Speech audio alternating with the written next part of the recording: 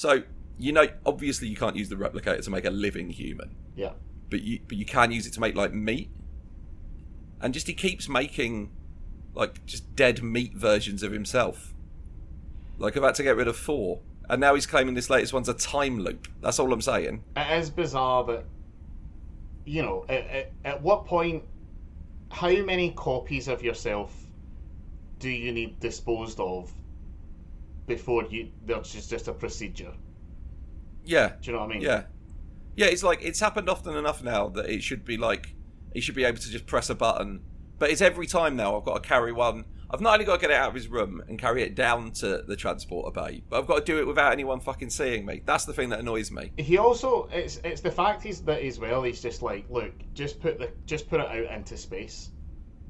Don't bother putting it in the middle of a sun. Just while we're at work, just fucking whack it out of an airlock, right? Yeah. So isn't he worried about another ship coming across one of those bodies and going, uh-oh, Picard is dead in space? Especially if that isn't the first time that's happened to them. Dave, who works down on the bottom deck, man in the sensors. Yeah, he says he's seen 4 just slide along the window as we're going to warp. It's really weird, and you'd think he would just ask Riker, because, jeez, that man knows how to get rid of a body.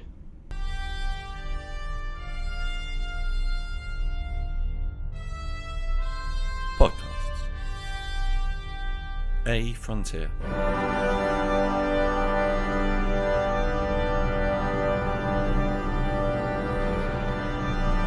These are the voyages of the podcast Captain Slug.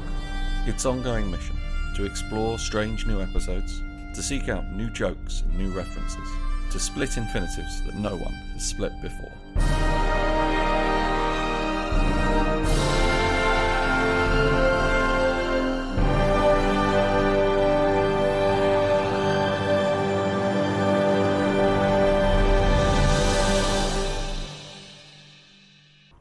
Stardate 38, Captain Slog, Eddie, Mark, all of that stuff. Hello. It's too hot to do a proper intro. This is the main reason I'm looking forward to it in Professor right now. It's just because I assume it's colder in Scotland. It's fine. I wore a leather jacket today. It wasn't comfortable enough to do so, but I also didn't feel like I'd made that much of a mistake. Do you know what I mean? It was a bit sweaty on the walk. I went for a walk to do some thinking, like a music video for a slow tune, right? Did you barge past people and just shoulder barge people as you passed them? Yeah, I was singing to no one, but I had my eyes fixed on a set point so that they were like, there has to look. Either he's crazy or I am. Did you commit copyright infringement against the Rolling Stones while you were doing this as well? No, I committed a copyright infringement against the artist Will Young because I went into a modern art museum and just like kept falling into things and then getting back up and going singing straight back to the exact same camera angle, and then the guards were trying to throw me out and I'd throw them off and I'd run back and I'd start singing another little bit of a verse and then I'd fucking knock something else over. And if you don't get that reference, well done. Good job. You've never seen the music video for Will Young's Leave Right Now, which I think is a top tune. Yeah, I always like that video because it's a video that does match up the theme of the song. Yeah. In that he should have left. Correct. Yeah. And he keeps telling himself, I think I better leave right now. You should do, because as far as I know, modern art galleries have a if you break it, you buy it situation going on, right? And there's no way that you're paying just for the actual materials. Because I like modern art, right? I genuinely quite like modern art. I've started learning a little bit more about it from listening to like Blind Boy and stuff like that, right? And getting into performance art and like getting past my ignorance of walking into the Tate Modern and going, that's just a pile of cardboard. It is, but that pile of cardboard represents something, and it's a way of an artist getting something that's inside their head and mind and soul out there, right? Now you're right, Mark. That pile of cardboard that you fell over that represents that person's loss, on the face of it, was worth £4.57. But on this break it, you buy it situation, you now owe us £750,000. So, on that note, you know the bit of modern art that's the banana duct taped to a wall? Yes. So that, you could technically, if you go into the gallery where that's hanging and you just eat the banana, you're allowed to. That's part of the art. Because obviously they have to replace the banana every couple of days. So the art piece is being sold. It's just your right, if you buy it, you're actually just buying the right to duct tape a banana to the wall in your house. But say it was by this artist. It's quite fascinating. It's because I get into, even before I was into modern art, I loved getting into arguments about people who didn't understand modern art, because I just like getting into arguments with people, to be perfectly honest, even about things I barely understand. Because it was just, well, if it made you feel something, then it is art. Even if the only thing that you felt was, this is bullshit. Yeah, if you felt anger and rage, then that it did its job. It guess achieved what? Something. Checkmate artist. Motherfucker. Before we continue, I want to say something. Quick shout out to Duffy Connors, who I ran into at a gig last week and didn't understand the concept of a Zoom call. So was under the opinion that I had moved to Glasgow. It's like, oh, you back from Glasgow? I was like, no, Mark moved to Glasgow. It's like, are you not up there as well? I was like, no, but he goes, but the podcast. I was like, we use the internet to record it. To be fair to Duffy, like, because obviously for whatever, like 6 months to, like, everyone was using Zoom, right? Everyone in the Western world was using Zoom. It was the only way that we were getting through things. But Duffy, and again, all power to him, he decided when the pandemic came down that rather than just sit at home and get stoned, like the rest of us did, he would become a porter for the NHS. Yeah. That's fair. The fact that he doesn't... Now, don't get me wrong, it's fucking hilarious that he doesn't understand what Zoom is, and it's because he's actually a bit of a fucking dumbass. No, that's not true. I love you, Duffy, and I'm really happy that you came out. Yeah, congratulations good job. on the bisexuality. Yeah, exactly. Well done. And it's only you could. Well done for not doing it in an emotional moment and instead just randomly inserting it. And what I will be honest and say was quite a mediocre Duffy set. He did that set and killed with it at the gig I was at. And he had an extra joke in it about how all of his friends saw that he posted the video, assumed it was just him doing material, and just like clicked thumbs up and scrolled past. Yeah. And then you'd see in the comments underneath, like people just going, "Oh, really good, really brave." So people just assumed he'd like had some really avant-garde material, and then went back and watched it, and then saw that he'd come out as bisexual. And I just want to point out that Duffy, that is exactly what I did. Yeah, my brother had to text me and be like, "Did you actually watch that video?" No, my brother. I think my brother saw that I'd liked it, so he was like, "Good for Duffy, eh?" I was like, yeah. Sure. I think that's a good point for us to bring up fucking Tina. Yeah. So Tina Kelly, who is a very funny, very, very funny woman and a friend of both of ours, passed away yesterday. Apparently, I saw Carl from GMB posting about it, and it was cancer. And I just want to say, it says something about how nice and funny a person she was, that bear in mind how much everybody in the open mic circuit in London hates each other. There's not a single person who's got anything negative to say about her. No. One of the nicest people I've ever met, and her Psychic Sue set was funny, but just a non-character stand-up is still... it's the first time I've ever seen... I was watching her at the Galvanised Union with Emma, my girlfriend, and I say this with a small amount of shame on my own part. It's the only time I've ever seen her cry with laughter. Yep. But yeah, it's a. I'll always, because I booked that show, the Galvanisers Union, and I'll always remember my first memory of Tina. I have a lot of memories of Tina because she kept up with me for a long time. But I used to run it through email, so if you wanted a set, you had to email me, and most people just sent the same email. The only difference is the only other person who didn't do what I asked them to was Bill Egan, because I once said, you can email me, but you know there's 8 available dates, but there's so many comics, like I'm only going to give you 1 day out of the 8 available. And he immediately emailed me and said, can I just, I saw what you'd posted, but can I just do all 8? And I went, yeah, of course, obviously you can. Tina Kelly, the wonderful Tina Kelly, emailed me grammatically the worst email I've ever seen. If it made 10% less sense, I would have assumed that her cat had written it for her, and it was awful, right? It was like the email equivalent of like a 5-year-old's handwriting. And she sent it, and then she sent me a second email that said, "Oh, sorry, I forgot to attach the video to it. Here is the video. No video."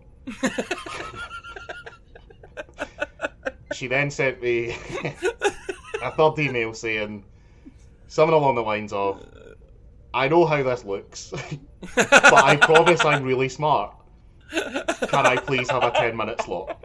And what I was offering was 5-minute slots, so immediately I was like, yes, of course you can have a 10-minute slot. This is fucking, this is lunacy. And then it turned out she was an incredibly talented woman, and the London open mic circuit is quite a sadder, darker place now that she is no longer a part of it. So, yeah. I don't know if you have any booze, but I've got an open bottle of whiskey. So cheers. I've got water, so cheers. Yeah, and now back to the fun subject of Star Trek, and Nichelle Nichols died. So that leaves Kirk, Sulu, and Chekhov. Oh, get those 3 in a room. I'd love to be a fly on that wall. I bet Walter Koenig would probably just be the fly on that wall. I imagine he would come out and say something like, "It's quite weird that I wasn't able to get a word in edgewise to the awkward, pointed silence." Sorry, obviously we're doing the old Bechdel test thing of let's pay tribute to a woman by talking about the men in her life. But Shatner and Takei, they still don't get on, do they? No, I think they're very. I think that they've very publicly buried the hatchet in a way of look, we still want to make money off Star Trek, and we might have to be in the same room as each other. And I will say, as much as I don't like Shatner's recent woke Star Trek's too woke bollocks, it was Gene Roddenberry liked it. Well, Gene Roddenberry likes some shit. Yeah, Will exactly. But I will always remember, and it's a good Nichelle Nichols story, the way that they got the do you know the story of the first interracial kiss in Star Trek? I do, but tell us. Yeah.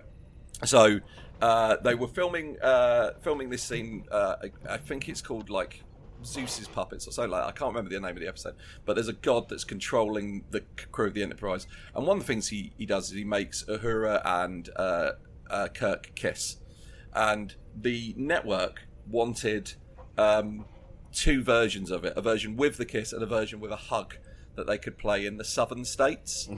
And Shatner, completely on his own and without any input from anyone else, it's kind of a hero move for me, just deliberately was an absolute cunt that day on set so that they would only have a chance to do 2 takes for the kiss. And on the first one they did the kiss, and on the second one they did the hug. And it was only when they got back to look through the dailies that it turned out, whilst they'd been doing the hug, he looked straight at the camera, done cross eyes and stuck his tongue out. Yeah. So rendering the take unusable. But and the other Nichelle Nichols story you got to tell is the classic one, she wanted to quit Trek after season 1. So this is my favourite story. Yeah. She wanted to quit after season 1 and gave Roddenberry her notice.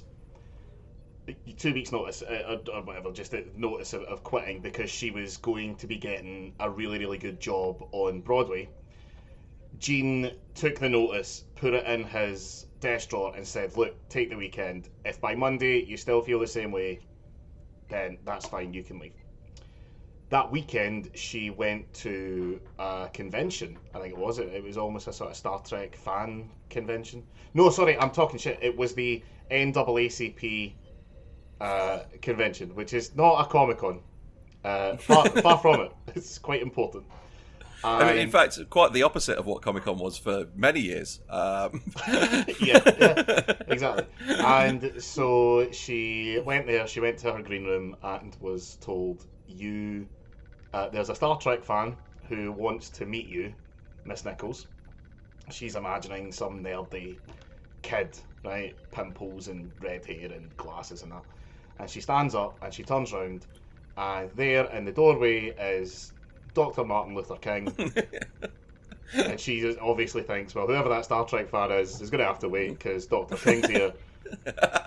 And he rocks over and he's like, that's me, I am the fan. We love Star Trek in my house. It's the only show that we let the kids stay up to watch.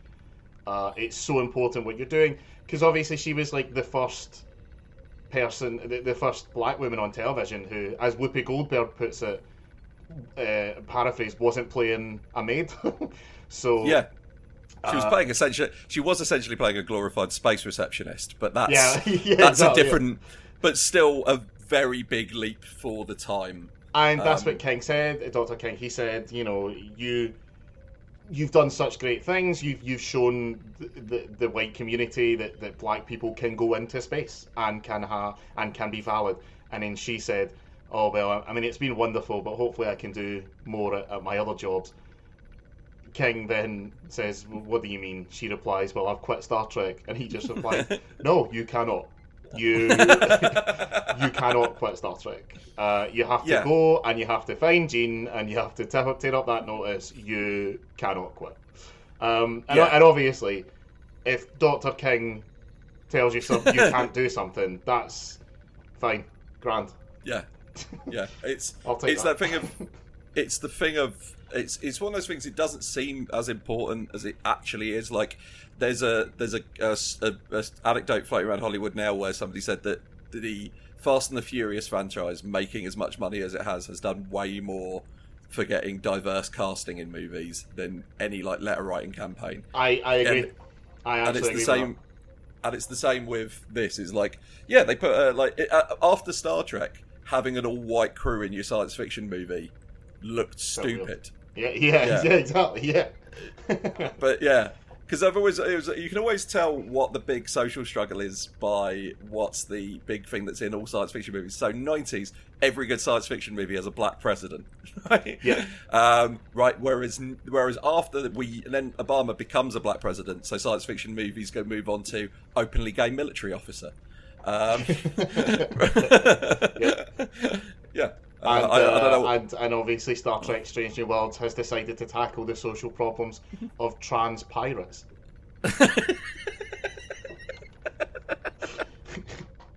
Which is something that the pirate community has been supportive of for years, but just hasn't been able to tell anyone about it. Look, I'm going to say this right now. It might be a stereotype, but I'm just going to say it. Trans people are more likely to resort to thievery on the high seas than any other social group. They know it. We all know it. It's about time somebody had the balls to say it, Mark. Why isn't Rishi Sunak bringing this up in the debates? What do you want? Do you want pirates teaching your kids? Their grammar will be all over the fucking place. Well, I've just got to do my favourite pirate joke. All right. What's a pirate's favourite letter? R. No, his first love is the C. What? The letter C. Oh. All right. It's not a good joke. It's just my favourite. Anyway, 89. Good run, Michelle. Thanks for everything you did. Here's one for you. Cheers. Right. Let's talk about this episode of fucking Star Trek. Times Squared. There's 2 Picards. Yep. That's it. Right. I've got a question about this episode. Riker has eggs. Yes. What's your question? They don't enslave animals for food. That's like a Riker line, like he said to like the guy in it's like Star Trek's vegan. So what's up with? I looked this up. He picked them up on a starbase. Okay. Because they're not chicken eggs. Oh, okay. They are from a sentient species, making it even worse. Well, that's why they taste so disgusting. O1. O1. What does O1 yeah. look like? I don't know. Oh, apparently it was right. Here's its memory alpha entry. It was an animal. An Owen was. That's quite specific. An animal that laid eggs. The last one. Instead of giving birth to live young. Yep. They were a delicacy. Not to everyone's taste. Riker purchased some on Starbase 73 and used them to prepare an omelette. This is one of those things where it's like it's mentioned once, and I don't need more lore. Don't devote half a season of Discovery to this like they did with the Klingons' foreheads, right? I'm fine. Because, so there is a good theory about the whole vegan thing that Steve Shives has got, and I think it might be the case. Riker specifically says they don't enslave animals, so maybe they still, like, you can eat meat, but you've got to go out and, like, hunt it yourself. Which, on the one hand, seems more fair, but only if you don't take a phaser. Yeah, exactly. Yeah, you can only do it with a bow and arrow. That's like on the rare occasions where I'm like, no, you know what, I'm doing it. I'm taking the plunge. I'm going to go vegan. That's kind of the thing that I subscribe to. Is the only time I am allowed to eat meat is either if I hunt and kill it myself, or I'm really stoned. Yeah, I'm sure the animals would be happy with that.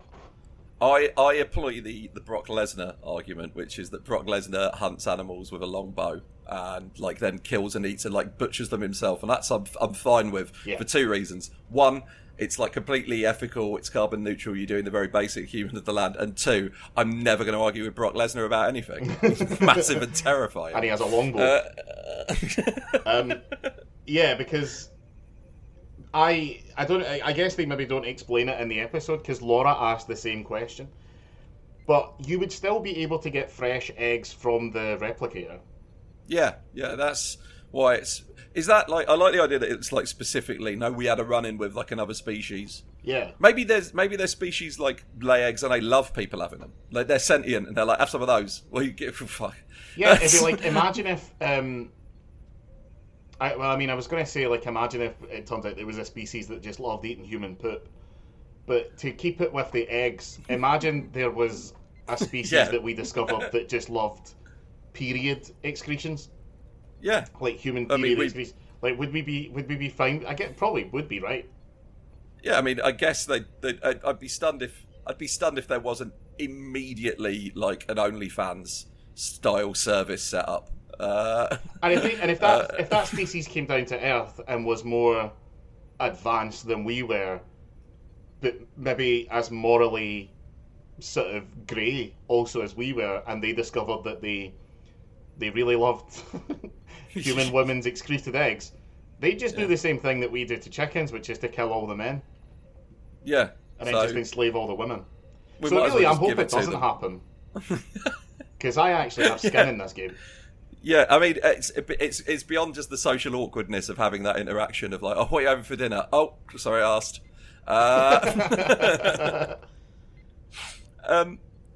Okay, I've got a question about the actual plot of the episode. Is it it's two Picards? Why did Riker say he's serving an omelette when he's very clearly making scrambled eggs?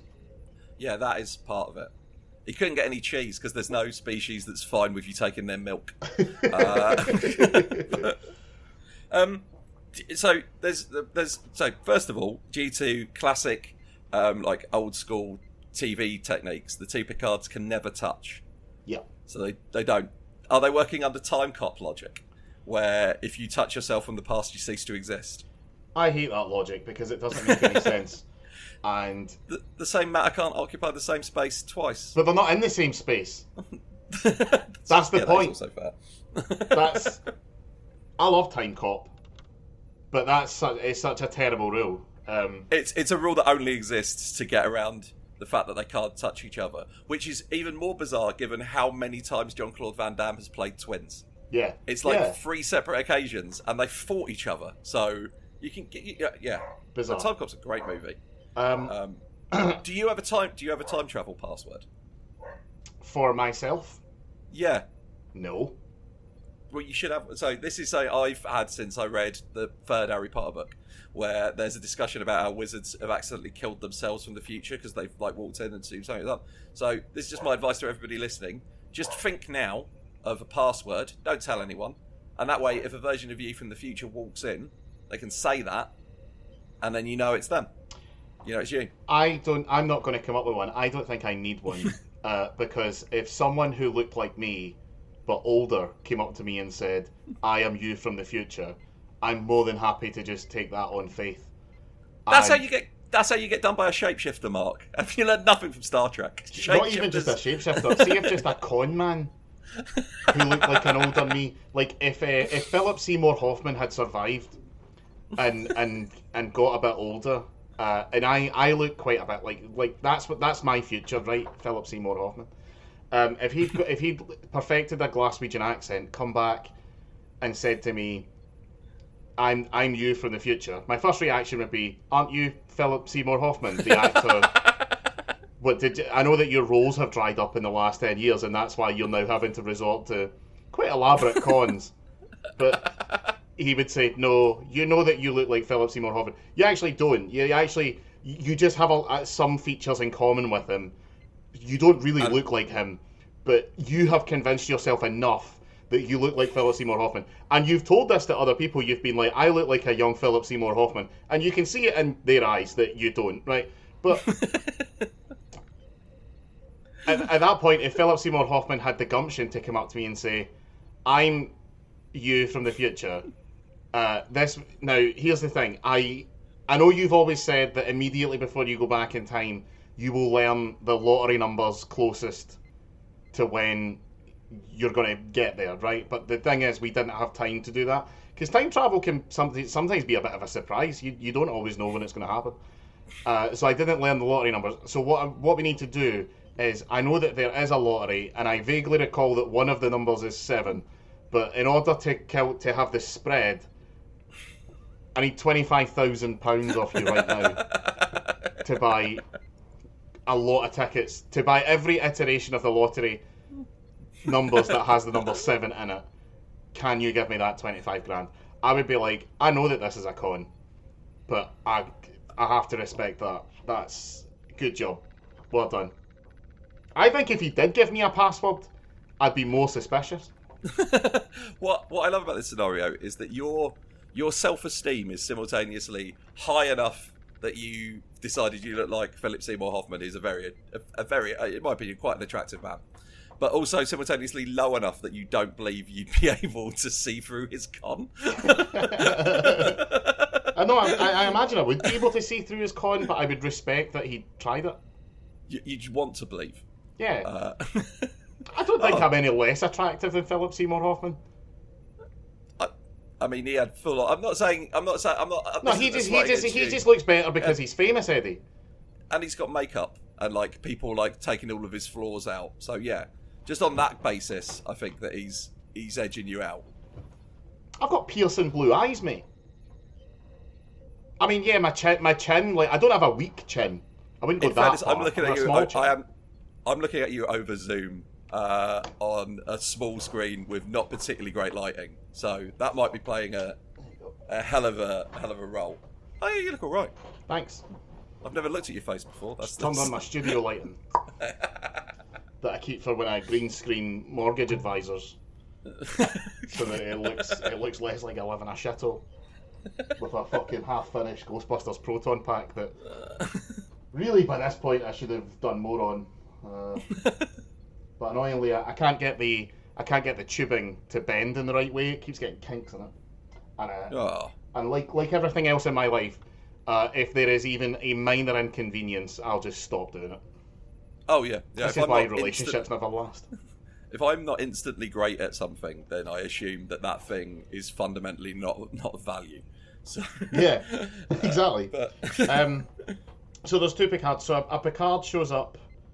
No, they find a shuttle from 6 hours in the future, and they.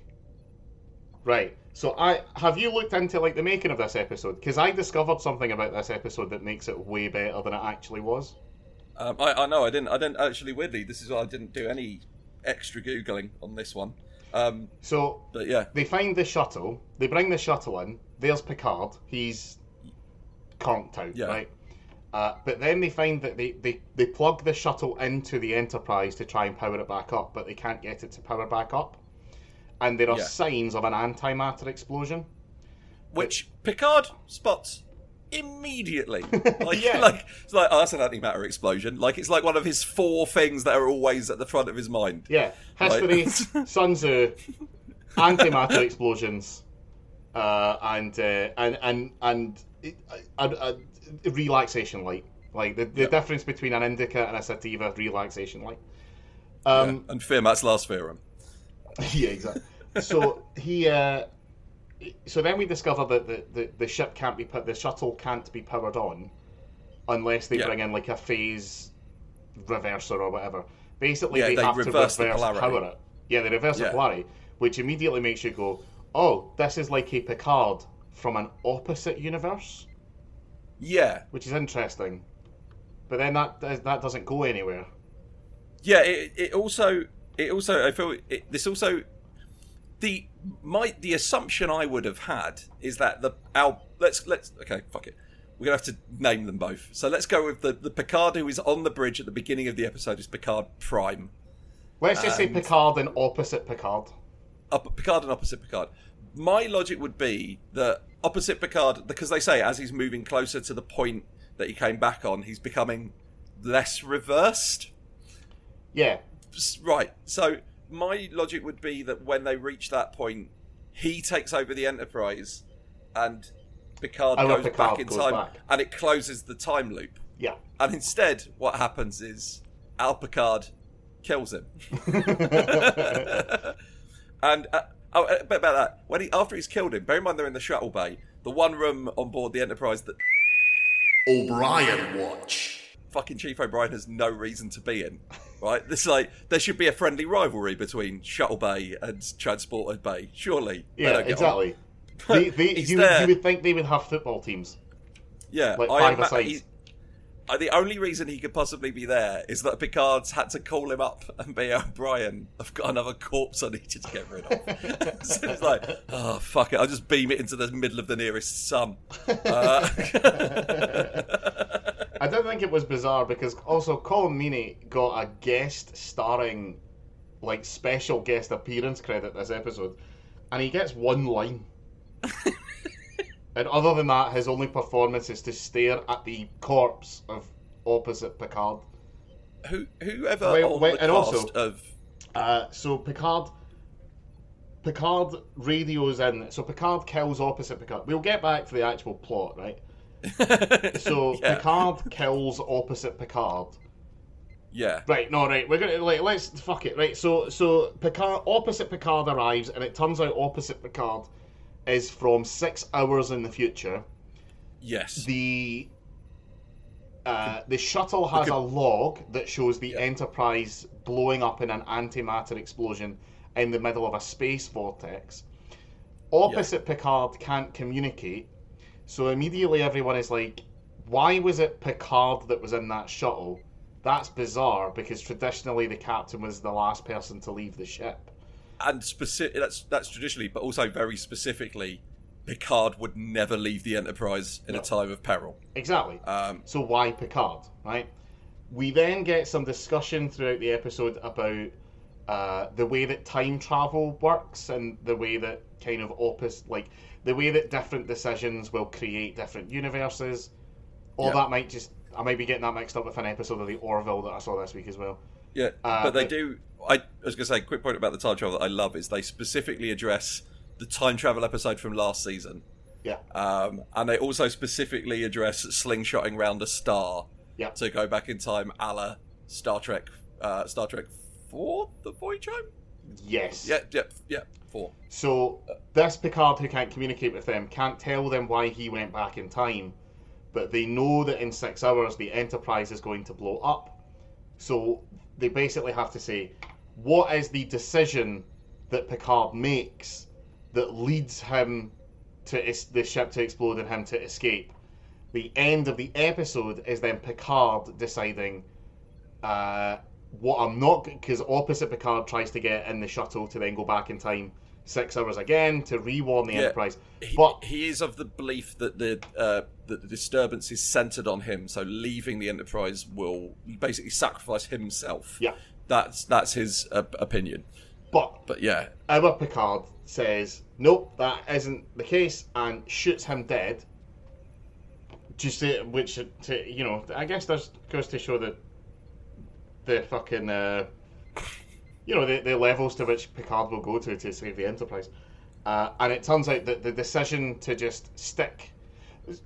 They have to fly out of this vortex that they're stuck in, but his decision to fly towards the centre of the vortex after having killed himself is what saves the ship. He then, immediately after killing him, calls Pulaski and O'Brien to come down to collect the corpse, but doesn't stick around to explain why there's a dead Picard. He just runs past them going, I can't explain, I have things to do. Yeah. Now, to quote a specific line of dialogue from Deep Space Nine, which is one of the best lines of dialogue in the history of Star Trek, which is, killing your own clone is still murder. So, this is a murder. Like, you can't just say, oh, it's me from the future time backwards, so I get to kill him. That can't work. That's not allowed, surely. Yep. So that's still... He's committed a fucking... yeah. It's just whether or not anybody wants to pursue it. Now, get this. According to the person who wrote the episode, this episode was supposed to lead into Q Who, which is a Q episode that's coming a couple of down the line, right? Oh, yeah. And they said the way it was originally designed is that 3 episodes later, they're going through space, and all of a sudden Picard finds himself stuck in a shuttlecraft in a flash, and he sees the ship falling into the top of the vortex and exploding. He thinks he's lost his mind. Q appears and says, hey, how you doing? Picard says, you caused that and all these other things. Q, oh well, surprised you didn't put it together earlier. Oh well, you are slow. Just kind of a calling card, something to do. Interesting, wasn't it? So the reason that Picard was the one on the shuttle is that Q put him there. Oh, okay. The idea was nixed by Gene Roddenberry. However, Hurley then complained that it added confusion to the ending, because why then would falling further into the vortex's centre save you? It doesn't make any sense. But it does if Q is pulling the strings, because it makes it into a test for Picard. Yeah. Okay. Yeah, that would be better. Yeah. But then it's I suppose it's the idea that, like, back in this era of, like, very episodic storytelling, you wouldn't have been able to get away with that too much, I don't know. Because it's not like people could go back and watch the episode. Yeah. If you hadn't seen this episode, that next episode's confusing as fuck. Yeah, exactly. Yeah, and you end up with a situation where, like, people stop watching X-Files because it's like, look, I've missed one episode and now I've got no idea what's going on because you stopped going to towns and dealing with problems. And now it's just who's got the black goo, who's a shapeshifter. Anyway, but yeah, that's intriguing. I like that. That's more interesting. But I also want to bring up the fact that if a duplicate of myself turned up, I'd definitely trust some weird sex shit. I wouldn't,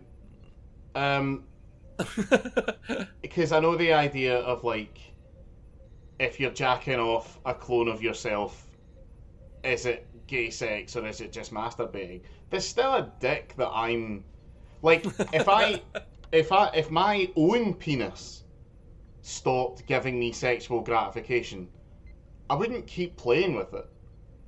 I just accept that that's just a thing that I don't do anymore, right? So there's no way that if a clone of myself showed up, right, and this clone of myself, again, suspiciously looks a lot like Philip Seymour Hoffman, who must have faked his own death, and is like, the only way to save the future is for you to wank me off. I'd be like, I don't know about that, me.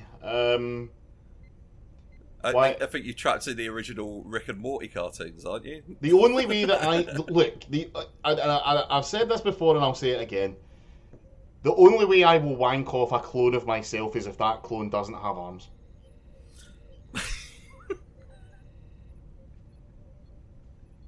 Yeah, as we discussed at length in a previous incarnation of this podcast about the Venus de Milo, that's just a disability, and you've got to be willing to help out. Yeah, exactly. Yeah, I don't because why do it?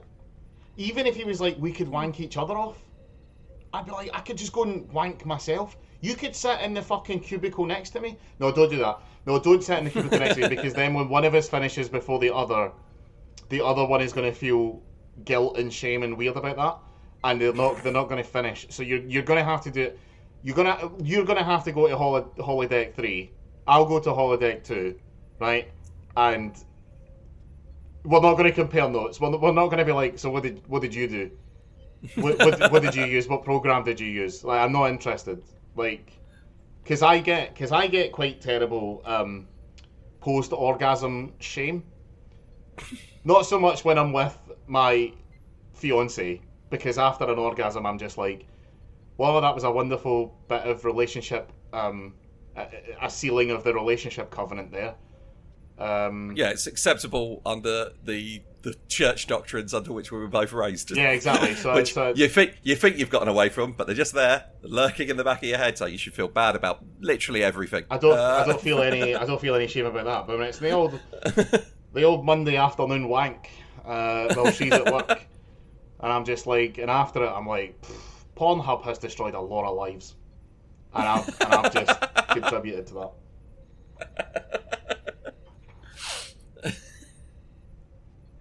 Oh, but yeah, have you seen this new thing that YouTube does, where if you look at the timeline when you're watching a YouTube video, there's like a kind of waveform almost sort of thing above the timeline. Oh, right. Basically, what it is it's the points that most viewers have watched that they find the points that most viewers will like go back and rewatch. Okay. Which is obviously like an analytics thing to show you the creator. I don't know why they make this public, but it's to show you the creator. I don't know if they do make it public. Maybe it is only the creators that get to see it. But it shows you, the creator, what part of your video is the most interesting. But if you're, say, a woman, and you are, say, even anything slightly above unattractive, and you, say, have a podcast where you do ASMR about getting a pedicure, like, it's really obvious. It becomes really obvious what people are watching your videos for, and it must be quite disconcerting. A public-facing version of that would be useful on porn. It is. Let me know where they got the idea from Pornhub, but that's on. Yeah, I want to. Oh, good. Yeah, I want to jump. I don't care why. I don't care what fucking appliance is broken. That's literally why they put it. It's because it's automated. It's automating how to skip the story. Because you used to have to look at the comments, and the first comment would always be the good stuff that's at like 5:06. Because I 5 minutes in, that's like, because I like to watch porn with good stories. I like a bit of dialogue. Yeah. Get me invested. Give me a reason. Give me a reason to believe. I like someone. So I was watching a video the other day that was talking about things not to do in your short film. And it was like terrible cliches, right? Right. But one of them that's now where it's don't show your character waking up. It's been done, right? You're never gonna beat that. Obviously, when you show a character in like a morning scene before they go to work or something, what you're doing is you're establishing whether that character is a bit of a mess. And he gave a suggestion that I'm like, I am stealing that. That's mine, right? Is if you want to show your characters in a bit of a mess, don't show them waking up and their room's a mess. Show them getting into a shower, realising there's no body wash, and then going out to the kitchen and getting dish soap It's like a really nice little shorthand for showing that your character's a bit of a fuck up. And I'm like, Yeah, that's great. I'm always of the opinion that if you want to show that a character's like unreliable or like late or anything like that and doesn't have their like shit together, your waking up scene should be from inside the living room looking out at the hallway with the stairs going down, and it should just be that character flying down those stairs and running out the door, like half like putting a fucking like shirt on. Yeah. Because you don't need to show him waking up, but you've immediately established, oh, he's late for something. Yeah. So important, by the look of it, he's trying to put on a tie. Exactly. Although the best waking up scene in history is still the opening of Four Weddings and a Funeral, which has Hugh Grant say the word fuck about 1,000 times. I've never seen that. As though it's got a reputation, that movie, as like quite a nice twee film, but like like I think the first 20 words of the script are just Hugh Grant saying fuck over and over again, because it's like he wakes up, looks at his alarm clock, realizes his alarm didn't go off and he's now late for a wedding, and he just goes fuck, and then it's like the entire like montage of him quickly getting ready and waking up his flatmate and getting everything together to go is just him saying fuck repeatedly over and over again. Did David Simon rip that off for The Wire? Possibly. Because you've seen that scene, right, in The Wire? Yeah. Oh, fuck. Yeah. David Simon ripped that off of Four Weddings and a Funeral. And see, Yeah. even if he didn't, I'm going to start the rumour that he did. It's just another instance, Mark, of black stories being told by stealing white art.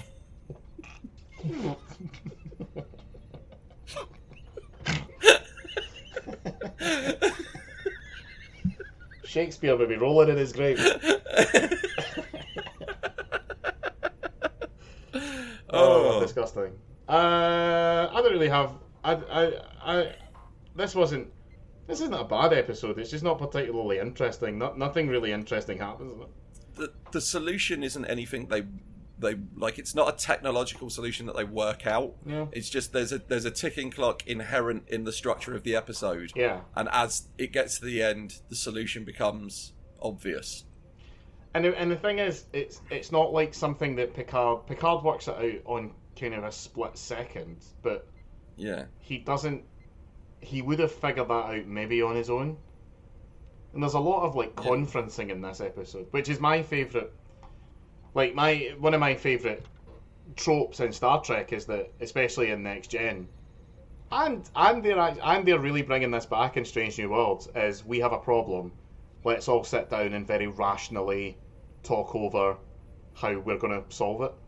Yeah, I mean, you say that in Strange New Worlds, it's very rationally until you get around to Lahan, who's just like, can we kill it? Every time, even when that doesn't fit at all. She might be one of my favourite Star Trek characters. I love her. Yeah. But no, yeah, I do know what you mean. Like, there's a lot of sitting around and discussing. But so this episode does. You can do two things with an episode like this. You can have really clever solution. Oh, we've worked out that Picard's talking backwards, so the universal translator in reverse is able to translate for us. Something fun like that. You could do that, like a lot of technical stuff to get him to give you the very important bit of information that you need. Or you go full philosophical, like how does because I feel it's very clear that the second Picard is supposed to represent doubt. Like, from his appearance, like, makes Picard start doubting all of... Because he knows that there's a future where his decisions lead to the Enterprise exploding. So he's now second-guessing every decision of his own. He's second-guessing whether he's the real Picard. Like, that's what he's supposed to represent. But it never really dives into that as, like... If you're going to do that episode, then the episode should be two Picards in a room. Like, that's a great... How's that episode of Star Trek that's not been done before? Yeah. That's a great episode. Where you get two, like, your main character wakes up in a room and there's another one of him. And they're both trying to... and the other one's like, no, you're not the real one, I am. Yeah. And then they just have to sit in a room and talk through... Oh. That'd be good. I'm going to... Yeah. Send that in as a spec check. Send that to Patrick. Get that in Picard Season 3. I have a different pitch. It's similar to what you were saying about the other Picard is supposed to represent doubt and uncertainty. My pitch would be that Picard should have been dead, but specifically dead on the shuttle. Okay. So he arrives dead, and then they look at the log, and you're like, why would he do this? Yeah. Why?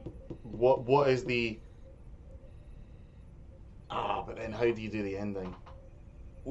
Well, the ending would be they'd figure out the logs saying that we have to fly further away from the vortex, and Picard, and Picard is just like, it's not, and Picard has to come to terms, and maybe Troy has to say to him like, you're struggling to come to terms with your own death, to which Picard is like, my own death is the least on my mind. Everyone else will die. Yeah. So yeah, that would work. The only option we know is that if we do A, everyone dies. If we do B, maybe people survive. We don't know. Other than that, there are 3 or 4 things, like, other than the broad things, there's 3 or 4 things in this episode that I don't get, that I need to bring up. Right. They fire in a Class 1 probe. Yep. Why do probes have classes? You have replicators. You can make everything. Why don't you just always send the best probe? That's one. Yeah, and what does a Class 3 probe do? Do you get back the results? It's just like, I don't know. It's just a GoPro. You just throw it in. It's just it flies in, and then a hatch opens up, and like a cartoon hand comes out with a white glove on it that like scoops something up on one finger, and then a cartoon tongue comes out and it goes sulfur. Maybe we're doing it wrong. Maybe a Class 1 probe is the bottom one. Yeah. Like a Class 10 probe is you just fire data. Yeah, the Class 1 probe flies out and it's just like, yep, definitely a vortex. Can't argue with that. The other bit, they say that when they find the shuttle, they're like, how could this be here? Shuttles don't have warp. Which is, they do. But they do. Yeah, they have nacelles. If they don't have warp, then the only purpose of them is to get down to a planet, and you have a transporter. There's no. But yeah, I think they're also supposed to be used for evacuation. But I think they do. I'm pretty sure they do have warp. I could be wrong on that. They do have. Well, like they get them back from there's occasions where it's like, I'm taking a shuttle back from Earth to where the Enterprise is, and it's like it's taking a week, but that's still warp. Yeah. Like you can't get anywhere in space in a week. It takes a week to get to the moon. Yeah. And the other thing is, I need to bring this up because this episode does my least favourite thing in all of Star Trek, which is the Enterprise is being pulled into a space vortex. And Geordie's on, down in engineering. And he goes, engines at 30%, Captain. It's like, Geordie, you're getting sucked into a space vortex. Maybe, just maybe, you should have the engines on full. Right? Yeah. I know that you need it there so we can dramatically, when you increase it, see that nothing's happened. But just from a logical... The moment you start getting pulled into a hole or the gravitational pull of a black hole or anything like that, you should just go, right, full speed ahead. Yeah. Get us the fuck out of here. Agreed. But it's my least favourite little Star Trek trope, and we will see it again. I know that because it's a thing that has happened often enough that I know I've recognised it and I'm annoyed by it. Yeah. But yeah. Other than that. Yeah. It's an alright episode. I wouldn't recommend it. It's not going to change your world, but it's not offensive in any way. So, yeah. Go for it. Yeah. And the next time we record one of these again, Mark, will be again in the same room. Yes, we will. Because, that'll be nice. Yeah. So, yeah. Anyway, bye. Bye. The Captain Slog is performed by Mark O'Neill and Eddie Edwards. You can follow both of them on Twitter and Instagram. Mark's at Real Mark O'Neill and Eddie is at Ed Edwards Comedy. If you like the podcast, you can follow us on Instagram, Twitter and now on YouTube at Captain Slog. And we have a Facebook page as well. Or if you really like what we do here, you can support us on Patreon at patreon.com/Captain Slog.